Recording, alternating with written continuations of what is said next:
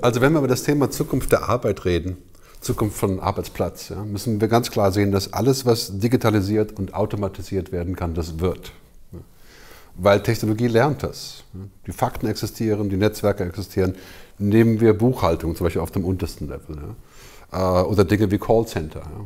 Dass jemand Anruf von seinem Flug ändert, das kann eine Maschine auch verstehen. Also wir kommen jetzt langsam dahin, sagen wir in den nächsten 10 Jahren, dass diese ganzen Arbeitsplätze, die Aufgaben schmilzen. Ja, aber was passiert genau in diesem Prozess der Wandlung, wenn Computer lernen und Dinge wissen können?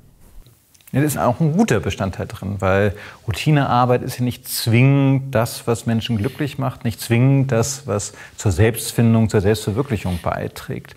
In der Tat, besorgniserregend ist dabei, neue Jobs werden nicht so schnell entstehen, wie alte Jobs wegfallen. Das andere, worüber wir uns Gedanken machen müssen, ist natürlich die Tatsache, dass wir jetzt ja schon sehen in der Start-up-Ökonomie, die Jobs, die entstehen, sind eher Jobs von Solo-Selbstständigen, weniger die klassische, abhängige, sozialversicherungspflichtige Beschäftigung.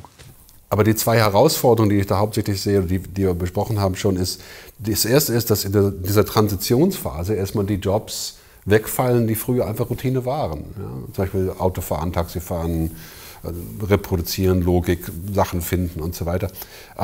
Sodass wir davon ausgehen können, dass wir die auffangen müssen in den nächsten 10, 15, 20 Jahren. Und die zweite Phase ist, wenn dann Technologie mal so weit ist, dass sie das alles kann, dann ist die ganze Logik in Frage gestellt. Die Logik des Konsums natürlich. Wir haben Überfluss auf einmal. Wir haben eine Situation, wo vielleicht Leute 75 Jahre lang arbeiten. Also wir haben eine ganz andere soziale Voraussetzung, wo auch dann Berufe, die früher eher ehrenamtlich waren, auf einmal in den Mittelpunkt rücken können. Aber das bedeutet doch, dass wir ein komplett neues System brauchen. Das bedeutet eigentlich wahrscheinlich auch, dass wir an solchen Fragen wie einer generellen Grundversorgung oder eines Grundeinkommens nicht vorbeikommen. In der Vergangenheit haben wir sowas immer gerne abgelehnt nach dem Motto, wer soll das finanzieren? Aber das, was du beschrieben hast, bedeutet ja unglaubliche Effizienzgewinne. Und diese Effizienzgewinne muss ich schlicht und einfach umverteilen.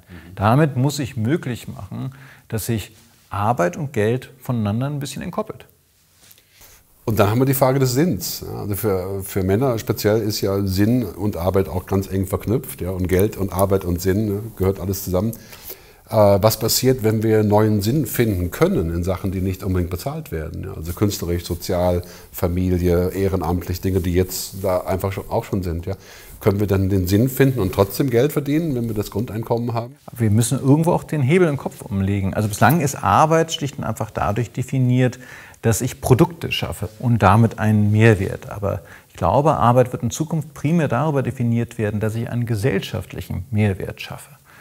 Das kann ich jetzt natürlich schon forcieren. Wir haben heute schon soziale und kreative Berufe, aber die stehen ziemlich am Ende der Futterkette. Eigentlich müsste ich die heutzutage schon aufwerten. Ich muss die Gesellschaft darauf vorbereiten, dass das Ende der Routine nicht das Ende der Arbeit ist.